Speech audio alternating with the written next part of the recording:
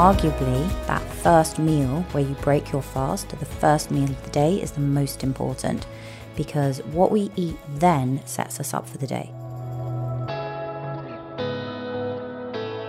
Hi friends, in today's episode of Bitesize Biohacks, we're going to do a little solo episode. I've been chatting to many of you in my DMs on Instagram, asking what kind of content you like, and the overwhelming majority are basically asking for more information on fat loss and how to get in shape for summer. And I think all of us have that little bit that we'd like to lose to get leaner and look more athletic. It might be that it's a little bit for you. It could be that it's a lot, but the same principles apply.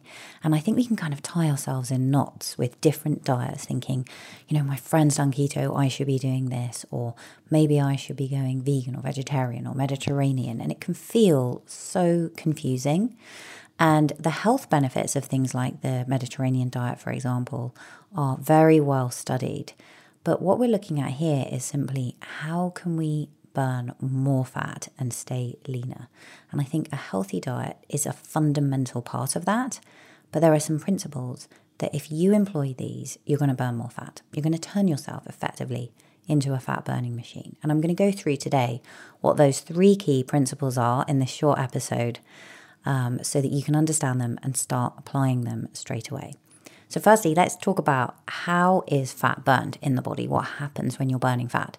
Essentially, it gets turned into carbon dioxide and you breathe it out. I know that sounds crazy, but you do actually breathe it out. So you might be thinking, well then, maybe if I just over-breathe, then maybe I can just burn more fat if I start huffing and puffing. The thing is, effectively what you'd be doing is you'd be hyperventilating, which would actually make you dizzy, and you could actually end up passing out. So we can't really use that as a strategy, but definitely moving more plays a part. So even just simply standing up and getting dressed can kind of double your metabolic rate, right? So the more that you get up and move during the day, the more you're going to be burning fat. And yes, when you're at that low level of activity, you're predominating more fat burning than you are things like carbohydrate burning, for example, which happens more at the higher intensities. So the first thing is, how can we just bring in a ton more movement into your day? Ideally, you want to be going out for a walk if you can get those 10,000 steps in, fantastic. But more than that, just getting up regularly. So if you're at work, setting little alarms on your phone, for example, to get up every, say, 30 to 45 minutes, walk around and do something. You could even do something that actually gets your heart rate up very quickly. For example, 40 seconds where you run up the stairs. You could have a kettlebell by your desk. That's something that I have. So you can do some kettlebell swings or some push-ups, for example. But essentially, we want to be getting you to move more and just moving more across the day. They've even found that fat burning is enhanced by people who, there was a study done where they were basically twitching their calf muscles at their desk, and just moving those was leading to more calorie burn. And effectively, what this overall movement is known as is something known as NEAT, right? It's not your scheduled exercise session. This is non-exercise activity thermogenesis. So it's calories that are essentially burned while doing spontaneous activity. And this may come as a surprise to you, but this can actually contribute to up to 20% of your overall calorie burn a day. Now, exercise, which is your planned scheduled exercise session, if you're doing them, contributes up to about 10%. So this is massive. Just moving more is definitely going to help you burn more fat. And the combination, if you can put some scheduled exercise sessions in as well, which I'm going to be talking about in a moment, that's going to contribute even more, because then you're going to get 20%, if we can get to the max, from NEAT, that non-exercise active thermogenesis, and another 10% from your EAT, which is your exercise active thermogenesis. And so those two combined are going to give you a nice 30%. And then you'll get about another 60 to 70% from your basal metabolic rate. So that is basically the baseline of calories that you burn, if to kind of keep you in survival, but also to kind of optimize your body as much as you can, to renew things, for your internal organs to function effectively, for your brain to be working. And that's really what you would be burning if you were just simply at rest all day. If you're looking at optimizing the health of your body and brain, then you're probably considering blocking EMF. And that's why I love Bond Charge. They have EMF blocking blankets. They have these little stickers that you can put on your phone that contain crystals to reduce EMF exposure. They also test all of their products for EMF. So their red light therapy devices, their sauna blankets are all tested. They have a huge focus on limiting unnecessary exposure to EMF. And Bond Charge, as sponsors of this podcast, are giving listeners 20% off their entire range, including their blue light blocking glasses. All you need to do is head over to boncharge.com/Angela and use coupon code Angela to save yourself 20%. That's boncharge.com/Angela and use coupon code Angela to save yourself 20%. So the first thing here is let's get that physical activity up as much as you possibly can across the day. And as I say, just simple little things like doing some push-ups. Maybe every time you walk through a door, you do 50 jumping jacks, running up and down the stairs, moving more, getting yourself to go to use the bathroom on a completely different floor, avoiding taking the lift, parking further away. Sounds crazy, but these things massively add up. And that way we can get you to that top end of that NEAT, to that 20%. So that would be number one. That is going to boost your metabolism dramatically. If you're using a step count, track those as well, and see if you can get up to 10,000 steps or more across the day. That will really help as well. The next step is, and I'll come on to nutrition in a moment, but number two is let's do some form of strength training. Now, the reason for this is when I talked about that basal metabolic rate at the bottom, so that's contributing to about 60 or 70% of your calories burned. Muscle burns 2 to 3 times more calories than fat. Muscle burns 2 to 3 times more calories than fat. So if we can put some more muscle onto you, then you're going to have a higher metabolic rate. And this avoids the need for things like diets, which have been shown not to work because in most instances, people regain the weight after they stop them.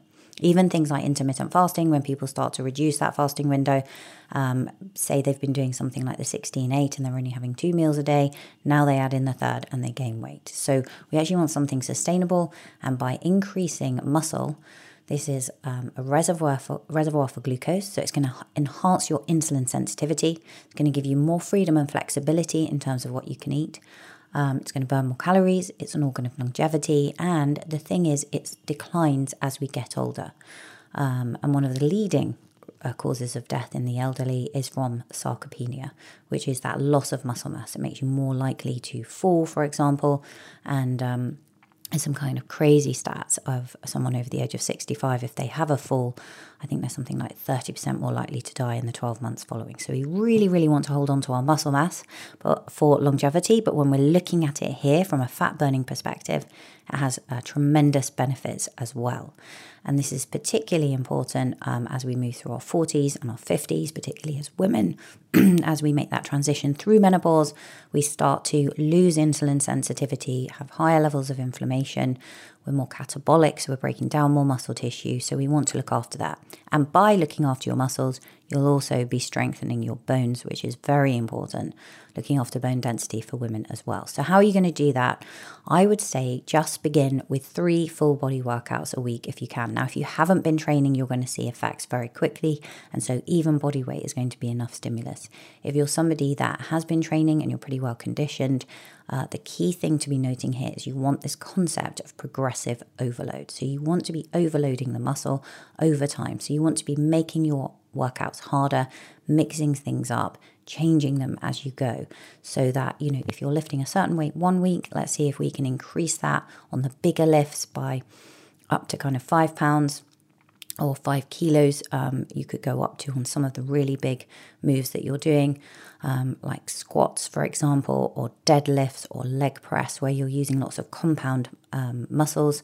And then for the smaller ones, somewhere about 2.5 kilos. Now, that wouldn't be linear. It's not necessarily every single week, but we want to make sure that when you can get to the end of your rep range, reasonably comfortably, that you're then increasing that weight or you're increasing the time under tension. There are various different mechanisms that you can utilize, which I go into in detail in my membership, the Female Biohacker Collective.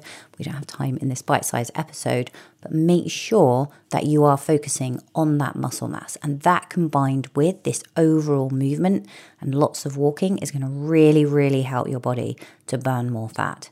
And then the last thing, the third pillar, is to increase your protein. This is really, really important. If you increase protein, you will burn more fat. Even without doing the other things that we've talked about, you will start to burn more fat because of the thermic effect of food and the effect that protein has on the body. If you now combine that with strength training, you're going to be in that ideal thing that we all want, which is to gain a bit of muscle and lose fat. So coupling these things together, you're going to get the results, the compound effects. Now, protein has a much higher thermic effect. That's one really good bonus of protein. So if we look at the thermic effect of food, we're looking basically at the calories that are burned through digestion. When you're eating fats, the thermic effect is about 2 to 4%. When you're having carbs, it's higher. It's about 7 to 15%. But when you eat protein, your thermic effect is somewhere between 20 and 30%. So what does that really translate to? What it means is if you're eating 100 calories worth of protein, you're only going to be absorbing in terms of those calories somewhere between 70 to 80 calories. Whereas if you think about fats with a thermic effect of 2 to 4%, you're actually going to be absorbing 96 to 98% of those calories. So the thermic effect of protein is that much higher. That's going to help to boost your metabolic rate. And particularly if you're combining it with whole food sources of carbohydrates that contain fiber, that will also be helping to manage your blood sugar as well. The other reason for protein is that it stimulates muscle protein synthesis. So it's going to help you gain more lean tissue, which, as you learned earlier, is also going to increase your metabolic rate. Now, you're also going to have better energy levels. You're going to have less cravings when you eat protein because it helps with satiation. And you're going to control your blood sugar better across the day if you begin your day with foods that contain protein. So the key thing is how much protein. You want to have somewhere between 30 to 50 grams, depending on your size. So for most women, a serving of 30 to 40 grams of protein 3 times a day has incredible effects on the metabolism. I've seen this so many times with literally thousands of women that I've worked with. And it is so, so powerful. So if you want to be thinking about, if you're having 3 meals a day, how can I hit 30 to 40 grams of protein at each meal? And arguably, that first meal where you break your fast, the first meal of the day, is the most important because what we eat then sets us up for the day. So if we have a very carb-heavy breakfast, for example, we're going to be on much more of a blood sugar roller coaster for the rest of the day. If we have protein, we're going to have better levels of concentration, higher levels of energy, greater satiety, and we're going to have less cravings across the day. So how can you get 30 grams of protein in the morning? So I'm going to give you a few examples, 3 easy ways that you can get that protein in the morning for breakfast. One way would be to have 1 cup of Greek yogurt, 2% fat Greek yogurt, with a small handful of almonds and about 60 grams of raspberries or blueberries. The cool thing about the blueberries is that amount of blueberries has been correlated with improved cognitive health as well. So there's a bonus. Going to be getting some nice fiber, some healthy fats, and some protein. So that would be the first way. The second way would be to have something like avocado on sourdough with an egg, for example, and some smoked salmon. So just eating 1 egg isn't going to be enough protein. You need to pair it with some other things. So you could mix in like 3 or 4 eggs you could have. You could add in an egg white, for example, or you could just have 1 egg, slice of sourdough, quarter of an avocado, and about 90 grams of poached salmon. That, again, is going to give you 30 grams of protein. If you try these, you'll see how different and satiated you feel for the rest of the morning. And then the other way would be, one of my favorite ways is actually to mix up a protein shake, which is what I do when I get back from my workout. Now, you can use protein powder. You can also just combine a bunch of natural foods. So again, you could take that cup of Greek yogurt, you could add it with a small frozen banana, preferably green green. Why do I say green? They've got less sugar, but also they contain something known as resistant starch, green bananas, which is going to help your gut microbiome. So what I tend to do is get some green bananas, peel them, chop them into small pieces, and then put them into the freezer, and then I add them into my smoothie, and they're effectively like ice cubes. So that's a nice way of doing it.